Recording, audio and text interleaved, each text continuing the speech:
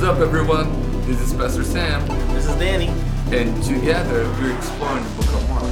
Join us each week as we dive into each chapter outside of our Sunday morning messages as we explore what this book is trying to teach us. And this week we're looking at the temptations of Jesus, the beginning of his ministry, the calling of his disciple, the man with unclean spirit. And many, many more as we go throughout the first chapter. All right, we are in it. We are in it.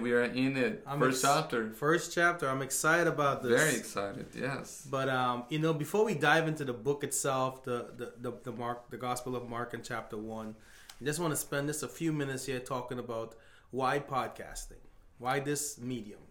Well, then, as you know, as we are putting sermons together, we study, we research it, and there's a lot of leftover material that doesn't make into the sermon. But those are valuable information that we learned that I think we should impart that wisdom to the people that we serve. So I think those information ought to be shared, and this platform gives us the opportunity to do that, so people would know a little bit more about what goes on in the passage outside of what is preached on Sunday morning.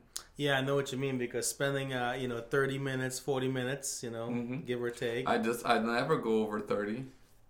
Okay, he never goes over 30. Okay. That is true. You can't. Is that a Brazilian 30? Like where it's like 40? Well, no. Wait a second. In Brazil, time should be that way. If it's 30 minutes, if it's 39:59, this is still 30 minutes. Still 30 minutes. So this podcast is going to be 20 minutes. Okay.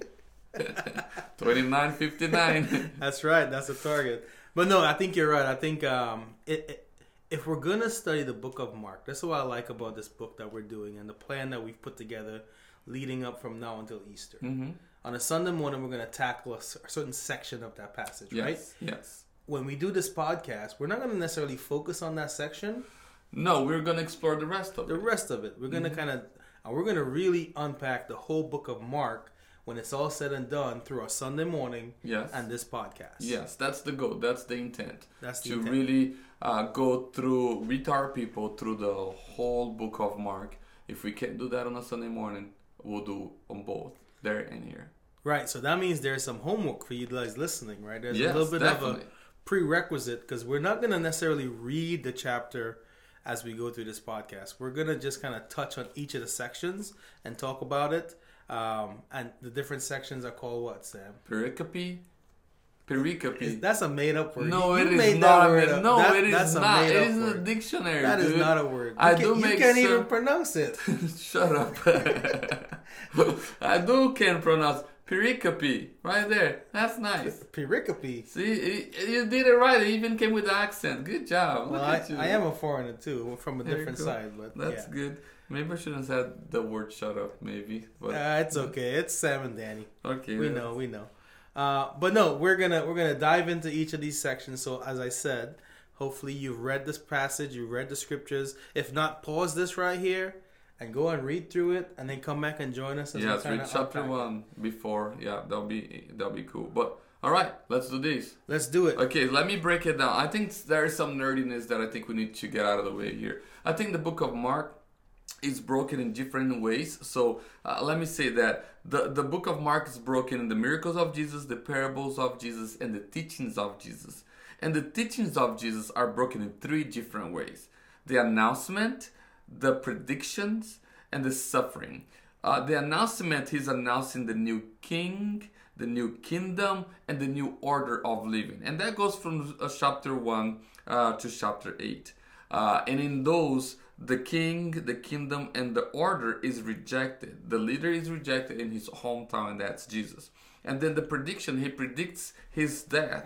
And the predictions goes from chapter 8 verses 27 to chapter 10 verses 45. And then in the end, from chapter 11 to chapter 15, we see the suffering servant. There is this individual in the Old Testament called the suffering servant. Isaiah picks up on that very much, and Mark picks up on that and plays that off here in the end of his book. Well, that's a great overview of the whole book.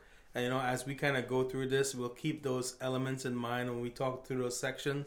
and hopefully we can connect to the material a little bit more. Mm-hmm. So we're not going to focus on the baptism part because you've spent a lot of time, 39.59 minutes talking about the baptism. Yes. So let's go to the next section. But first, let's start with verse 1 because you share with me something interesting. Whenever there was a new rule or a new emperor would come into play, there would be this pronouncement of what the period was, right? Yes. So with the new emperor, there was a pronouncement of the new emperor, and it read just like verse 1 reads: the beginning of Octavian, the reign of Octavian the Great, and the Son of God. So Mark is here saying from the beginning of his gospel, the beginning of the gospel of Jesus, the Son of God, the real God. There's a new reign, there's a new kingdom, there's a new order, and I'm going to tell you about it right here and right now. So verse 1 gives us that pronouncement. Yes. Ready to go. Then then you can go back and read and listen to the message, and so we can jump all the way to verse 12 and picked up on the temptation of Jesus. The Spirit immediately drives Jesus to the wilderness right after his baptism. I like what you say right after his baptism because there's this thing about the baptism which is so beautiful, right? Mm-hmm. Jesus, the heavens open and God declares, "This is my Son in whom I'm well pleased." Yes. The Holy Spirit descends in the form of a dove, Mm-hmm. and Jesus is baptized. And you would think that after that moment, let's have a party. We're getting ready to start this ministry. Let's do it, yeah. We're getting ready to save some people. But what happens? What did Jesus do? Go to the wilderness for 40 days. 40 days he goes to the wilderness. Yes, to be tempted by Satan, the adversary, the opposed one. And I think there's so much significance on this passage. He was driven out by the Spirit to the wilderness. I mean, just this idea of wilderness, 40 days, really bring us back to the Old Testament, yeah, right? the Israelites, right? Yes. Who was stranded in the wilderness for 40 years. Yes. So we see here there's a relation between Jesus and the Israelites and even us, right? The fact that we fell to temptations often in our lives. The Israelites, when they were in the wilderness for 40 years, they fell many times. Moses didn't enter the promised land because he fell in the wilderness to the temptations that was proposed to them. He got a flyover though. He got to pick in. It's just like when Laura cooks at home. I'm always peeking in to see what's going on. But the idea is that Jesus, he took on our place, took on the place of Israel, went through the 40 days to the temptations of the enemy, and he won. He beat it. And that leads into what I want to ask you here. I want to pick your brain here. But you say he won, right? So if we knew that Jesus could not fail because Jesus is God, okay, and he couldn't fail, why go through the test? Why go through the testing? That's a good question. I think it goes back to the baptism, to his baptism. If he was baptized, why would, if Jesus was perfect, why would he be baptized? Why the baptism of Jesus? Well, I think it was so that he can. I believe it is that time. It's the starting of his ministry, right? Mm-hmm. And we know that John was the one to go prepare the way. Sure, he was the forerunner, and and we don't talk much about John. In fact, it says that John was kind of arrested, and then kind of Jesus starts his ministry after that. I don't know if there's anything interesting there, but I really like this because Jesus was not only physically tested, but he was tested morally too. Oh. He was tested morally, and Mark doesn't spend a lot of time trying to talk about all the ways that he was tested. Yes. But that 40 days, it wasn't like the accuser came to him at 2:00 every day and be like, "Hey, all right, it's the afternoon time. Let me test you." It was an ongoing thing from minute to hour to day, being tempted. And I think the point of the testing goes back to my original question that I kind of asked. The point of the testing was not to prove that he could pass, because we know Jesus would pass the test, right? The point of the testing was to permit him, to allow him to experience the test so he could represent us in the most 100% way that he can, so he can sympathize with us. Hebrews tells us that Jesus went through all the temptations. He went through everything that we we were going through. I mean, there's no temptation or trial that we can go through that Jesus hasn't faced. Yes, he went through it all, and he overcame, so that we would overcome through him, for sure. Yeah, I mean, I like, we can expose a little bit more or not, but wilderness, 40 days, 40 nights. I'm all for days. I'm not so sure 40 nights at night in the wilderness. I'm afraid of the dark. So, and then I see how you act with that spider over there. Oh, that's right. And then there is wild animals. Well, that's ghost. I don't know. I don't know what wild animal would there be, but that's crazy, man. Sometimes when I hear Amanda calls me, it sounds like a wild animal. Be careful, boy. But then Jesus began his ministry, right? Verse 14. Now, after John was arrested, which is what you just mentioned, John started his ministry, is arrested. Jesus came into Galilee proclaiming the gospel of God. A couple of things that we didn't mention here in the beginning is the fact that Mark was the first gospel being written, right? Mm-hmm. And Matthew and Luke used of his material to compose theirs. And one other thing that is interesting, which brought to mind here, is the fact that Mark really plays on the geography of on his letter. So on his gospel here, for Mark, Jesus was going from Galilee, started his ministry in Galilee, and went to Jerusalem where he died. So there's this journey from Galilee to Jerusalem where Jesus was. It's like his home base, right? That's right. Galilee was like home base. Mm-hmm. So he came into Galilee proclaiming the gospel of God and saying, the time is fulfilled and the kingdom of God is at hand. Repent and believe in the gospel. Now, we read that passage sometimes, and we kind of gloss over that line because we're like, oh yeah, we're reading the gospel, the good news of Jesus. Okay, the time has passed. But man, it is so critical when you think of time. When you think of time, think of you and I today in this moment, recording this podcast. We will never get this time back. No, right? You're right. Mm-hmm. We will never get it back. What we do with our time is important. And in this time right here, this specific time, I think when he says the time is fulfilled, and then says the kingdom of God is at hand, I think it's a critical moment, a decisive moment in history, because this is the starting of the redemptive plan where Jesus, the fulfillment has come. Up until this point, yes, the prophecy has talked about him, but here we are. This is the time. Yes, it's a big announcement. The gospel, the good news is here, and we know that the good news is a person, and his name is Jesus. So this is a big announcement about the person of Jesus, about the redemption you're just talking about, and the redemption comes with these two words: repent and believe. Repent is you're all going the wrong way, the wrong direction. Come my way, do things my way.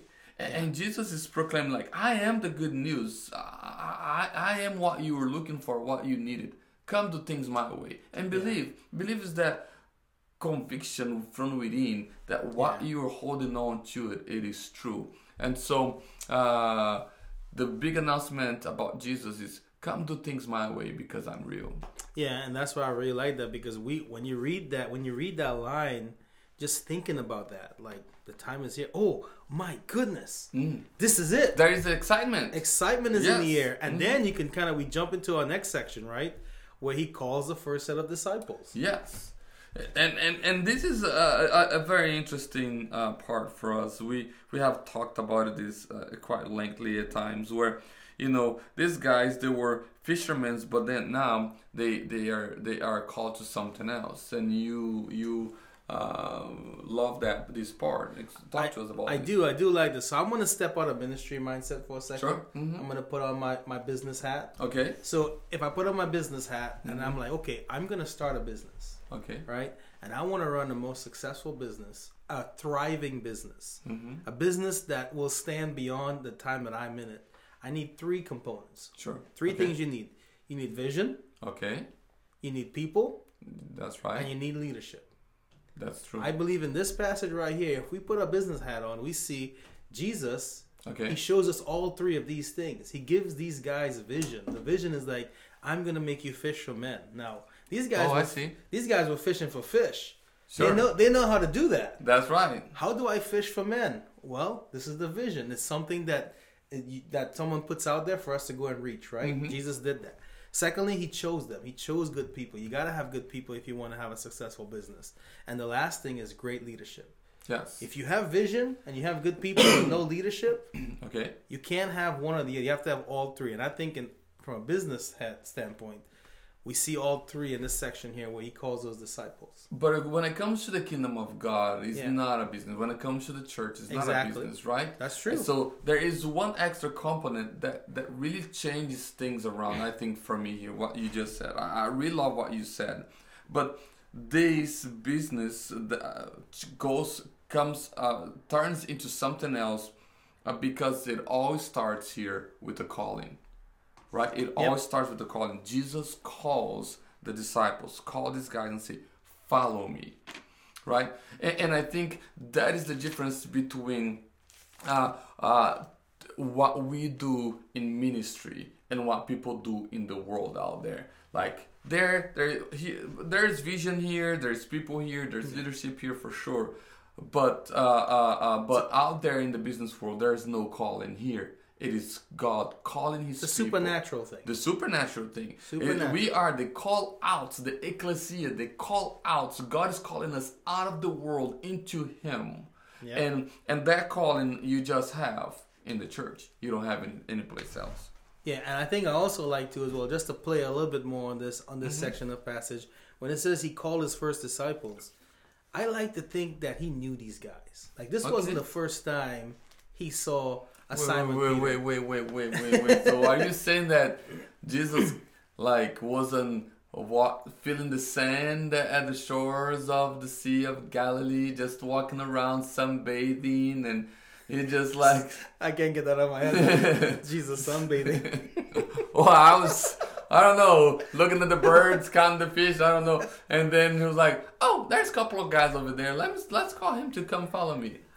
I don't know, man. I mean, I'm just reading. I'm just being imaginative with the word, and I'm obviously these are not tenets of fate where we're gonna say like this, but just to think about it, like if I'm hanging out at home and I want to go start this thing, I'm gonna call people I know, someone I depend on. Okay, I understand.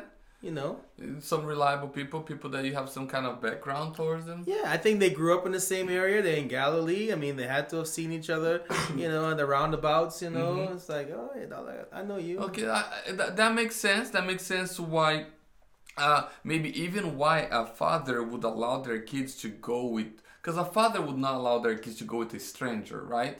So like Zebedee, the father of the boys here, maybe he was like, okay, all right, boys, you guys can go. I know Jesus. I know of him, or I have heard of him or seen him, and so I'm okay. Because if you're a father, you have a business, and then you have the vision, you have the people, you have the leadership, and then out of a sudden somebody else come and asking people to leave your business. Yeah, that's called poaching. You're gonna slap that guy around a little bit. But Zebedee, he was willing to let the kids go. Yeah. So. Maybe the reason why is because they were familiar with Jesus, with the ministry of Jesus already. Yeah. So Jesus, he's living in Galilee, and one place that he goes through on the way to Jerusalem is Capernaum. And on verse 21, they say they went into Capernaum, and immediately on the Sabbath he entered the synagogue and was teaching. Immediately. We have to talk about this word immediately here. The meaning of this Greek word is the same, has its emphasis also on the later part of verse 3. The meaning of the word immediately has this emphasis of making his path straight. Prepare the way of the Lord, making his path straight. So it's like, whatever is getting in the way, we're going to make straight. It's going to be clear, because whatever Jesus is doing next is going to happen. So there's this not only the urgency, but it's also the clearing the path so that whatever comes next is going to happen. So in verse 23, and immediately there were in the synagogue and a man with unclean spirit, and he cried out, What have you to do with us, Jesus of Nazareth? Have you come to destroy us? I know who you are, the Holy One of God. So here is Jesus at church, teaching, preaching, sharing God's word with God's people. And out of a sudden, in church, there's a demon-possessed guy. Yeah. That's crazy. Now, Americans don't really believe in demon possession, right? Like, for us who have who are foreigners, let's put it that way. I think it's a sensitive topic when it comes to the Americas with like demon possession and stuff like that, because it's just, they don't see it that way. But in other parts of the world, this is a thing. And I remember growing up and seeing some things, and I'm sure you have as well too, that this is a real thing. Spiritual oppression is a real thing, and people struggle with this. And when you acknowledge it, you could actually deal with it head on versus like trying to pacify it by trying to cover it up with other things. So I think it's a reality that we in the Western culture, in a sense, don't like to dive into, because it's kind of like I don't know if I want to talk about that. And as growing up, that was one of the major ministry of my dad at the church. On Friday nights, they had what they will call the deliverance services, where people would come and they would be prayed over. They were not coming there because they had demons. They came to be prayed over because there were some situations in their lives. And as a pastor or my dad or other pastors were praying over them, a demon possession, a demon would manifest in the life of the individual, and and it was that person was prayed over and freed from that spiritual possession. It's something that is quite common in Africa and South America, Central America, and I think we can't reject it. But we're not here to give Satan glory either. It's like, and I think this passage where as it continued, Jesus rebuked him, saying, "Be silent and come out of him." And the unclean spirit, convulsing him and crying with a loud voice, came out of him. It really just talks about the supremacy of Jesus over the spiritual world. It's like, if there's something that is going on in the physical, we'll read a little bit later, he takes care of it. There's something going on spiritually, don't worry about it. Jesus is there and he will take care of it. So here we see, though, I think something that is significant, the demon proclaiming who Jesus is, the Holy One of God. Like, for me, it's so surprising to hear a demon proclaiming Jesus in this way, the Holy One of God. Yeah, and I think if we jump down to the second, like there's a second section of passage here that kind of talks a little bit too as well about the demon, and he said that he would not permit the demons in the second half of verse 34 when he go through all the healing, and we'll touch a little bit more on the healing here, but since we're talking about the demons here, I think we want to bring this piece up. It says he would not permit the demons to speak because they knew him. What do you mean by they knew him? I mean, and we know that demons were created beings. They were angels. 1/3 of them fell out of heaven, and with what we call a Lucifer, Satan, the opposed one. They came out, they rebelled. So, which means that at some point, the angels and demon angels and Jesus and Satan used to hang out together at some point. Getting Starbucks, getting McDonald's. That's right. They like McDonald's 2 for 1. 2 for 1. Yeah, Jesus. I mean, because they were created being that rebel against God's authority. At one point, they used to hang with Jesus. Now, no more. And Jesus knowing them and them knowing Jesus, and Jesus, and they had some extra knowledge that these people didn't know at the time. Therefore, just like, listen, you're not worth talking about it.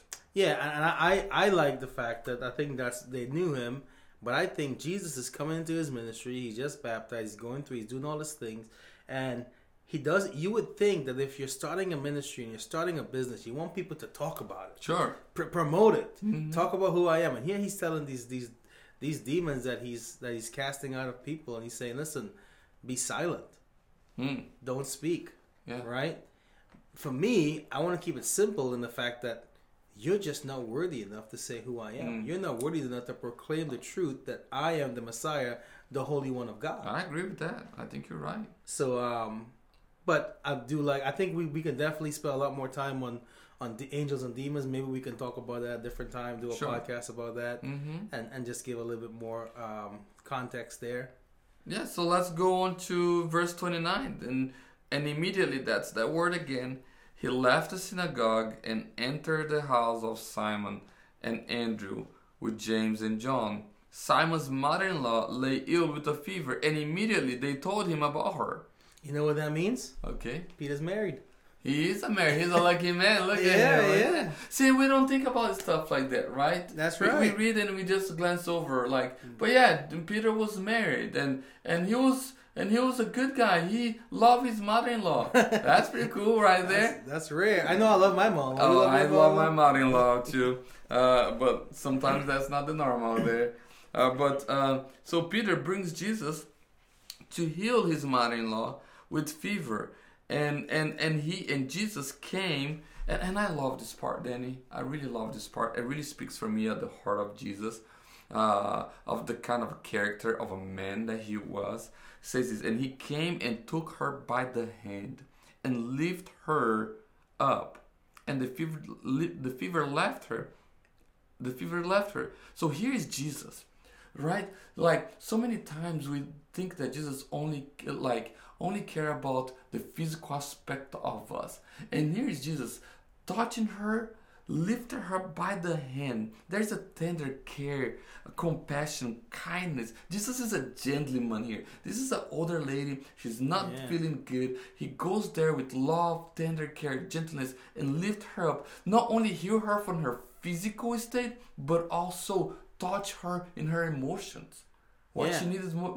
He showed gentleness towards this lady, and I think that's so cool. Yeah, and I like that this part here because we talk about so much Mark as like a book of action, and he's moving, but he spends time here to give you a good visual. Yes. A good visual of this humbleness of this humble servant and Jesus reaching down and just being tender and being kind, as you said.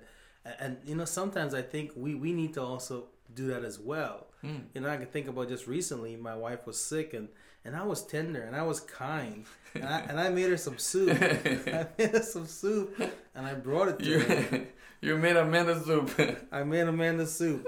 Was that why she had fever? Yeah, it was very good. But all kidding aside, no, I do like the tenderness here that you're touching on, and you know, Mark takes time to show us that even though he's moving, he's taking time to show you those little moments there, and I think it's important. I think he's put it there for a reason because I think we don't know what illness she had. Just had a fever, but it wasn't about that. It was about the healer. Sure. And it was about him. And I think even when he's teaching too, Mark doesn't spend a lot of time trying to give you content. Like, hey, here he talked about, you know, the vipers and the snakes and talk about, like, you know, whitewash. He doesn't go through and try to give you all. He's more about the messenger than the content. And I think that's important here to kind of, as we read this. And I think the whole chapter 1 really focused on the person of Jesus, right? And it's the whole Bible focused on Jesus, Sam. all right. It's more elegant, but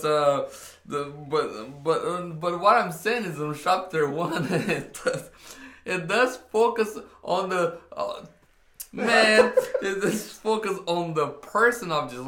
He's the new king, and he's being proclaimed, and now he's telling what he can do. He's have dominance over the evil spirits. Now he has dominance over physical aspect of people's lives, but all that with gentleness and kindness and love.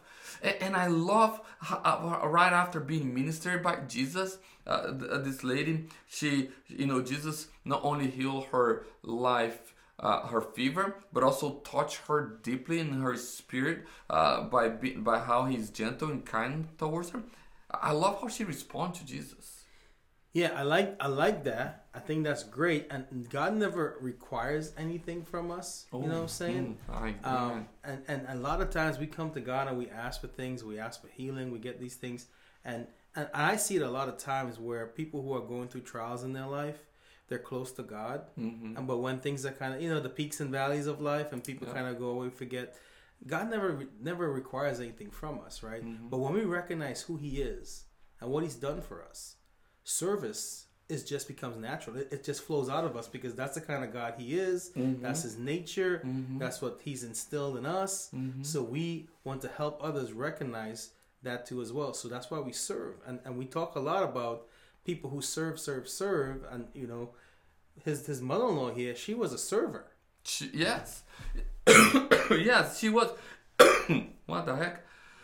And she began to serve right after that, right? Yeah. So she's healed, she's serving, and like you said, she's a servant. And most people who serve, they don't allow people to love them back, to serve them back, to be kind towards them, to care for them, to be tender and compassionate towards them. And this is exactly what Jesus gives her. Knowing her person, not only that she had a fever, but she also is the kind of people that gives a lot. He's like, you know what? It's time to give it back. Yeah. It's a lot more than just a fever here. It's really minister to you holistically. Yeah, it's a beautiful picture, and we see it all throughout. And sometimes it's, I love the visual here. Like I said, how Mark in a simple verse like that, right? Yes. You don't have to. He's not like the most flashiest writer. But he gives you so much. So much, yeah. And then the evening at sundown, they brought to him all who were sick and oppressed by demons. And we talked about here, let me bring it up. I thought you were saying earlier I should have pitched in there, but I didn't. There's difference between demon possession and demon oppression, being oppressed by the enemy. Possession is something that is inside. Oppress is something that is on the outside, meaning that he's pushing, influence you towards a direction that is away from Jesus, away from God, or away from God's will. And I think we, in the 21st century, we are oppressed all the time. And one of the biggest oppression for me, do you know what the biggest oppression the 21st century is for me? What's that? Is distraction. Oh, yeah. All the distractions that we have that takes us away from focusing on Jesus. Yeah, the busyness of life. Ooh. We've got all these things going on. Taking our focus away from what we should be really doing. And you're right, that is a form of spiritual oppression. The 21st century is definitely bombarded and is heavy with that. Yes. So there's a difference there, but then Mark goes on to say that the whole city was gathered together at the door. So something's happening down at Peter's house. That is exactly what's going on. So this statement surprised me.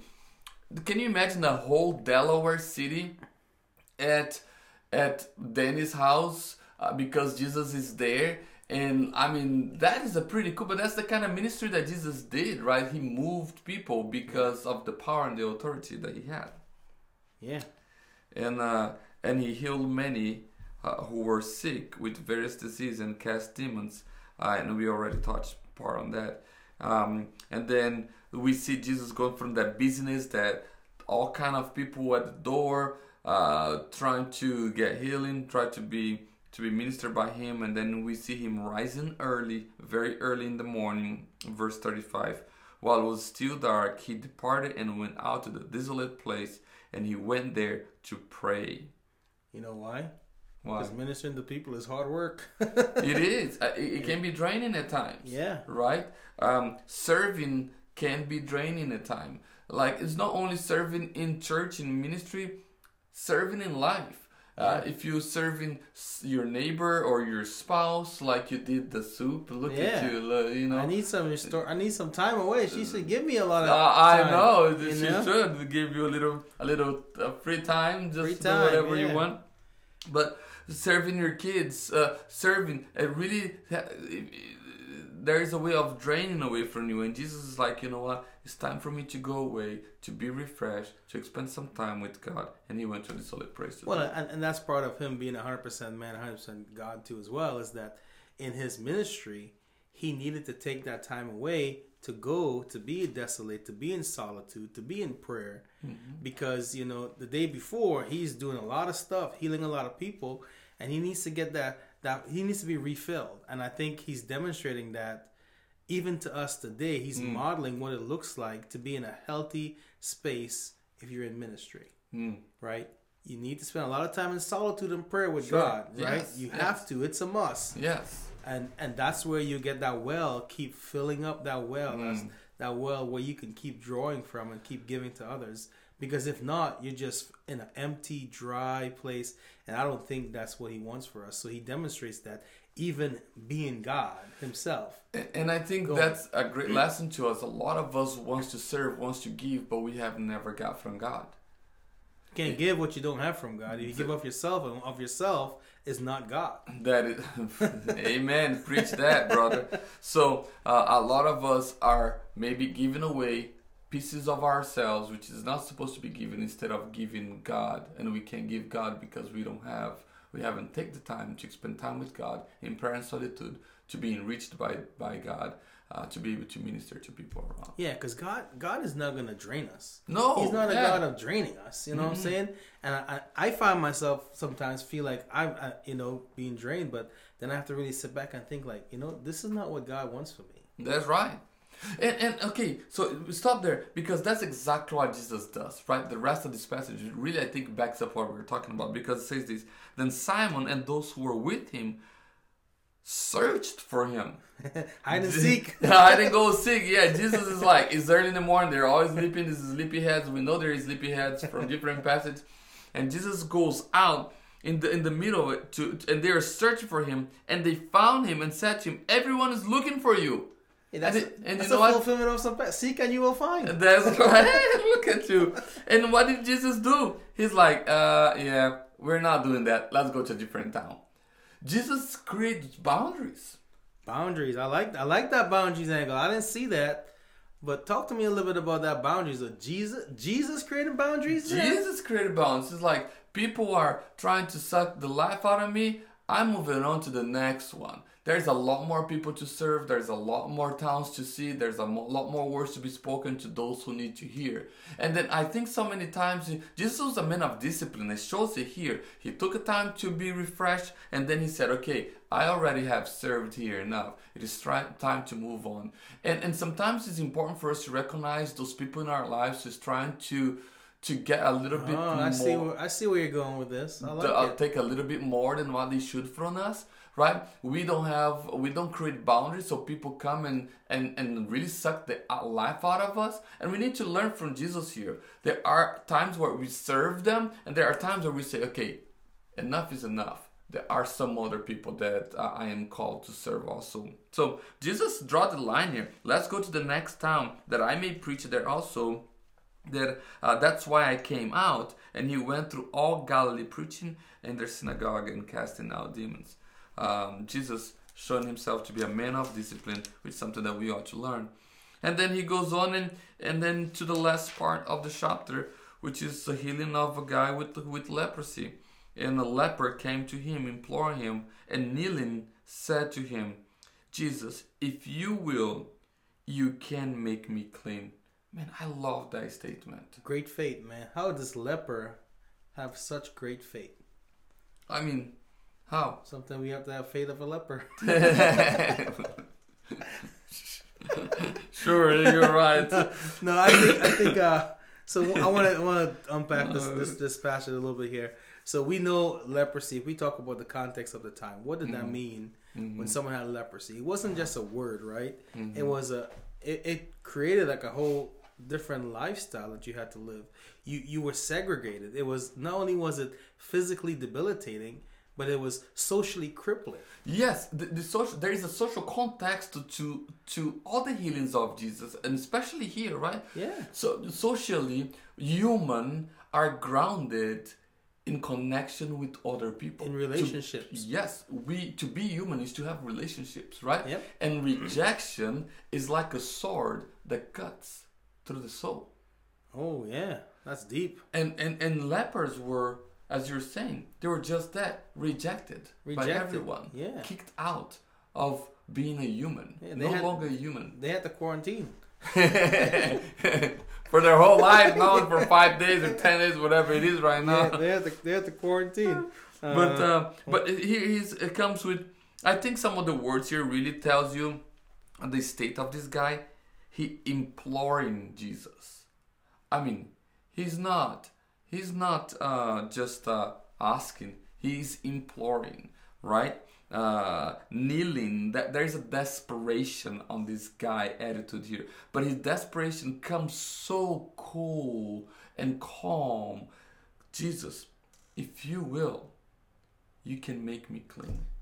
I like that. I like how you set that up there because the healing came in an unexpected way. Oh. Because he could have said, "You're healed." Mm-hmm. He could have said, "Stand up." He could have, we'll read more about all the other miracles he did.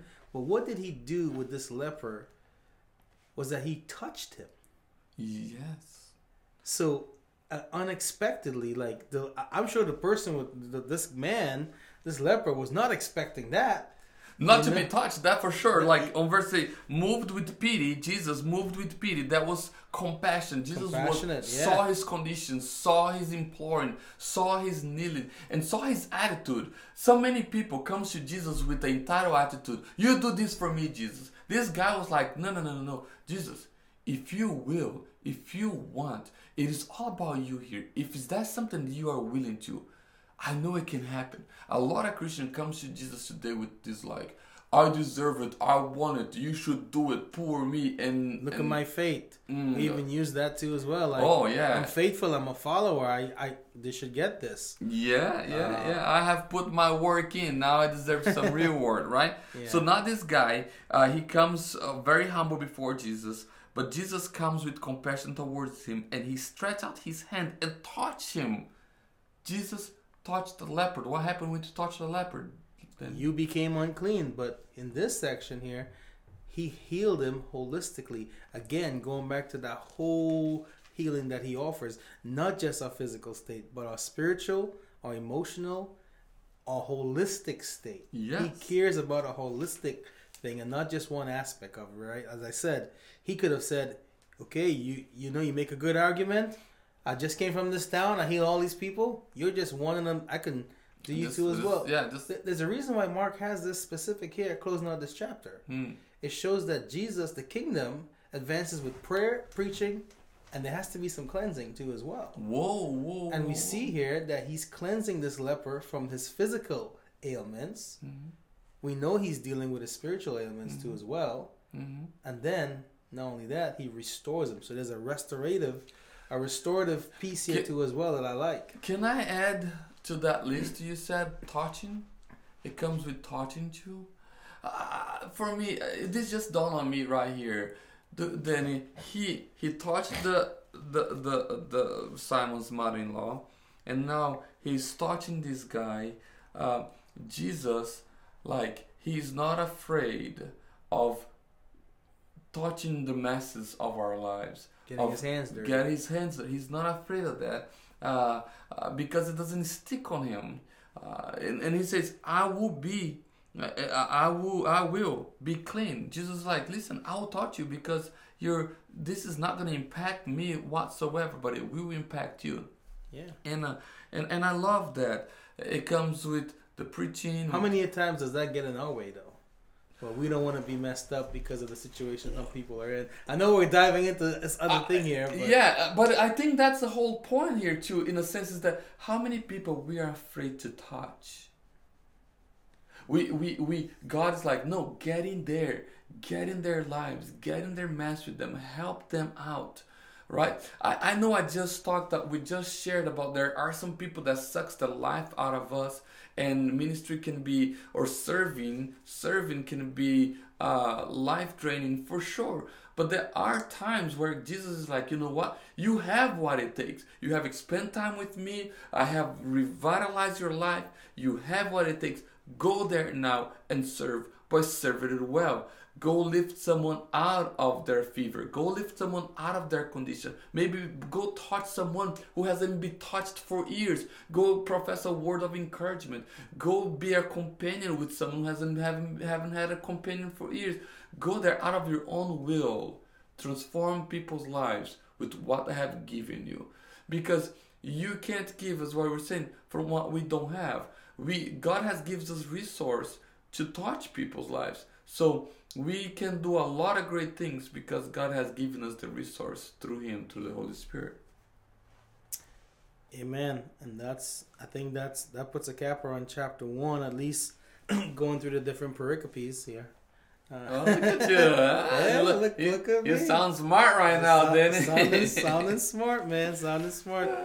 But hey, before we close up this chapter and close up this session here, talk to me about this holistically, the overall chapter. What really spoke to you, and what can we kind of take away from this, and how can we kind of apply it in what we're doing? I mean, this last part we were talking about here, Jesus really touching someone and the complete dominance of Jesus over demons and the physical, but then not only the physical, but restoring people physical condition, but restoring their emotional, social condition. I love this part of what we were talking about here. Jesus with his gentleness, his kindness, his care, his compassion towards Peter's mother-in-law, giving her a hand, lifting her up, really helping her up. I mean, the imagery of Jesus being so tender, so kind, is so cool. And then here, this leper, this guy has been rejected by society, who's been an outcast. Jesus not only talks to him, heals him, but touches him. When was the last time this guy was touched by someone or showed care, tenderness, compassion, kindness? What was the last time? Who knows? But here was Jesus, loving the unlovable, and that really speaks. If we know anything, we know the last time he was touched was here and now, and it was with Jesus in this chapter. And what a lasting memory to have. Oh, that was for us to read, us to have. That's for sure. Yeah, I think. What about you? I definitely like everything you said. That I think it's important. I really like this chapter. I love the book of Mark. So Mark personally is one of my favorite books. Why is that? I just love Mark. Because he's short like you? And rich? And rich like Danny? You got one of those, right? Definitely short. But no, I love Mark, and I really love this chapter because I like the simplicity of it. Like Mark, when he writes, he's not trying to give you the theological background as to why you should believe that Jesus is the Messiah. He just says it in one statement, and he leaves it at that. Because as a reader, as a believer, as an unbeliever, when you read this gospel, he presents the facts of what's there. He's like, I know Matthew's going to handle all that other stuff, and John's going to write things too as well. But for me, I'm just going to hit you with, I want to talk about all these different things that Jesus did. And from this specific chapter, I like the simplicity of it, and I love the fact of the baptism. I talked a little bit earlier. It talked about the baptism, but there's two places where the heavens opened up. Okay. It opened up, and this was one of them. And then at the crucifixion, also the crucifixion too as well. What is the importance of that? I like when I read the Bible to see what is God's so good of a writer. He puts things in there for us, and we miss them because we don't look for them, we don't read them. And I think if we spend time with God's word and open to what He's trying to teach us, He's trying to teach us that. But I like the word you talk about immediately. Because too many times in my life, I find myself procrastinating. Sure. Right? Yeah, well, that's... I'm a procrastinator. That's a man's condition. We're all procrastinating. But I like the fact that... No, I thought men, not women. Women don't procrastinate. They don't procrastinate? I don't think so. Sorry. Man, that might be an exception then. But no, I think I love this because so many times we try to kind of have to justify who Jesus is to someone when we need to take the approach Mark is taking. It's not my job to justify who he is. It's my job to tell you who he is. Oh, wow. You know what I'm saying? It's not my job to prove he is who he is. I can't do anything to prove who he is. I just got to tell you, here's the guy. I love that, Danny. Jesus doesn't need a protector. He needs a proclaimer, and that's what we're here to do, to proclaim the gospel, right? That's right. And I think, as we continue to dive into these chapters, hopefully we can bring out and draw out some of these insights, and there might be insights that you who might be listening or reading to might be hearing. If we love to hear from that. Sure, yes. If you have additional insights, or you know what you and Danny talked about, or Sam talked about, or myself talked about, if we can help expound on any of that stuff and anything interesting too as well, because we're all learners. Sure, yeah. We're still learning. We don't claim to know everything about the Bible, right? No, we're learning from one another and having conversations. That's the whole idea of God, that we would journal together through His Word to learn together. It's like the road to Emmaus. Two guys talking in the That's presence right. of Jesus. That's right. Well, that's chapter 1. We'll definitely, hopefully you join us next week as we look at chapter 2, and we'll have some surprises as we go along this year. We're learning as we go. We're going to bring in some other voices too as well to get some guests on here. But we hope that you enjoy this chapter. We hope that you're enjoying the series. We're excited for this Easter series as we're doing it leading up to Easter. Thank you for joining us today. And as Samuel always says, Be blessed. be blessed.